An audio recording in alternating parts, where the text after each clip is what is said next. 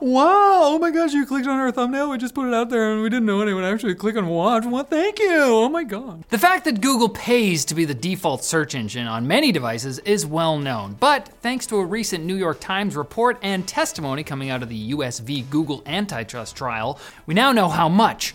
$26.3 billion was paid out in 2021, with $18 billion of that going solely to Apple. That means Google is sacrificing almost 1/3 of its profits from its entire ad business, including YouTube, so you can keep telling yourself you don't use Bing because it's just not as good. You're just a puppet, man! Bunch of Kermits there. Miss Piggy told me not to use it. The Times report claims that Google also worked on their own version of Apple's Spotlight for iPhones, promoted its Chrome browser to iPhone users, and tried to leverage the EU's Digital Markets Act to cut off Apple's potential search engine ambitions, like a vasectomy, but for ideas. This makes Apple and Google's relationship kind of complicated. Google is actively trying to hold Apple back from their full potential by paying them massive sums of money.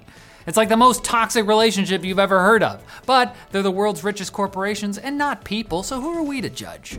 Except under US law. Love is love. The newly released Alan Wake 2 is drawing criticism for listing only GPUs with mesh shader support in its PC requirements, discouraging any graphics card older than NVIDIA's RTX 20 series or AMD's RX 6000 series from touching the game. Like how back in 3rd grade, Allie Watson was excluded from touching anything because she had cooties. While you can start up the game on older cards with no hardware mesh shaders, there's reasons to avoid doing so, like the fact that you'll get this warning pop-up that looks like it traveled all the way from 1995 to stop you from making a terrible mistake. Sarah Connor, don't start that game. We have to make sure your parents get married. Then there's the fact that, at 1080p max settings without upscaling, an RX 5700 XT and a GTX 1080 Ti will perform worse than expected and get spanked by a GTX 1660 Ti and an RTX 3050.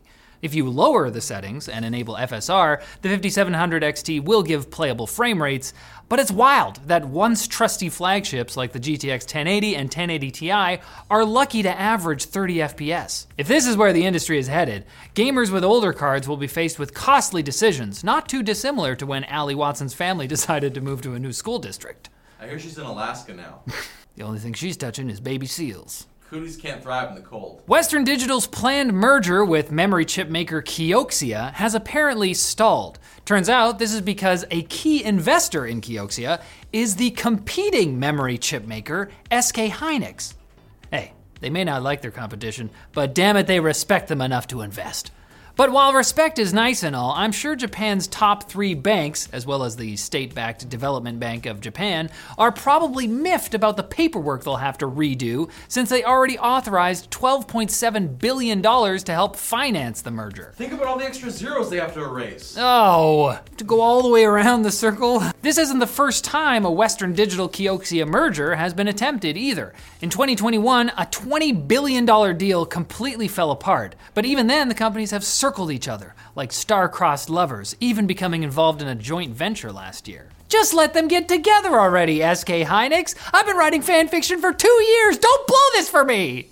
I can't go back to the Potterverse. No, Ron, no! Now it's time for Quick Bits, brought to you by Jukebox. After already using Jukebox for some of our printing needs because we like them so much, we partnered up with them to release this one-of-a-kind LTT floppy disk sticker, designed by our very own Sarah Butt, that you can get for free. What? You can stick these on your phone, on your laptop, or anywhere stickers may stick. So head on over to lmg.gg/jukeboxfloppy, use code Linus for 30% off any customer stickers, and nab a free floppy disk sticker. Don't try to put it in a computer. Quick bits? Nah, dude. Sick bits. I don't like this. Sick bits. Oh, so sick. Apple has released iOS and iPadOS 17.1, notably addressing recent problems with screen burn-in for the iPhone, improving AirDrop, and fixing a bug where the OS turned off privacy settings for significant locations and iPhone analytics. Significant locations, of course, being a feature that tracks and remembers places you visit often, like your work, your local cafe, and the Fight Club under the overpass. Riley, you're not supposed to talk every time. I'm dead. We gotta move now. The update also fixes a 3-year-old security gap in iOS's private address feature, which was supposed to allow users to avoid being tracked while connecting to Wi-Fi networks, but instead just gave them the warm illusion of safety in a cold and perilous world, which is also worth something. Qualcomm has apparently snagged 6 more laptop OEMs for their upcoming ARM-based Snapdragon X Elite processors, including names like Asus, Dell, and Samsung. But Intel CEO and the world's most calm under pressure nerd, Pat Gelsinger, isn't afraid of any competition from ARM CPUs, despite efforts from not just Qualcomm, but also allegedly secret projects by both Nvidia and AMD. In fact, he's willing to build their chips with Intel's foundry. This guy's tough. I'm already fan casting Dwayne Johnson to play him in the inevitable biopic. Who's Kevin Hart gonna be? Lisa Sue. We're the best! Google is launching About This Image, a tool to verify the origin and context of an image, including how long it's been available on Google Search and which websites have used it in the past, like news outlets and fact checkers. And if that's not enough reassurance for you to trust that an image is real, you can try Leica's new M11P camera, which comes with built-in content credentials, stamping a digital photo with detailed metadata at the point of capture. You can't put a price on authenticity, but Leica can because this thing costs $9,000. In partnership with New Lab, Airspace Link, and the Michigan Department of Transportation, Ford is testing automated delivery drones at a giant 100-year-old train station that was closed in the late 1980s. The project covers a 3-mile radius around Michigan Central Station, which is 100% haunted, both by the spirit of 20th century industrialism and packs of feral train spotting enthusiasts.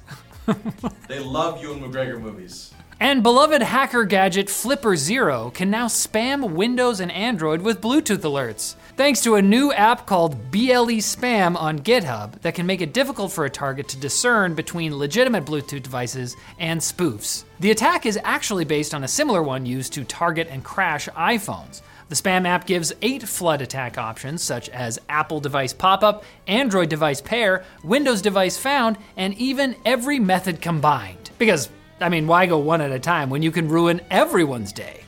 But your day will only improve if you come back on Monday for more tech news. But first, hey, you know what? Why don't you get some rest? Enjoy your weekend. You could write a short, steamy romance about your 2 favorite companies. Their love is forbidden, but they can't fight their own hearts. Or their quarterly earnings.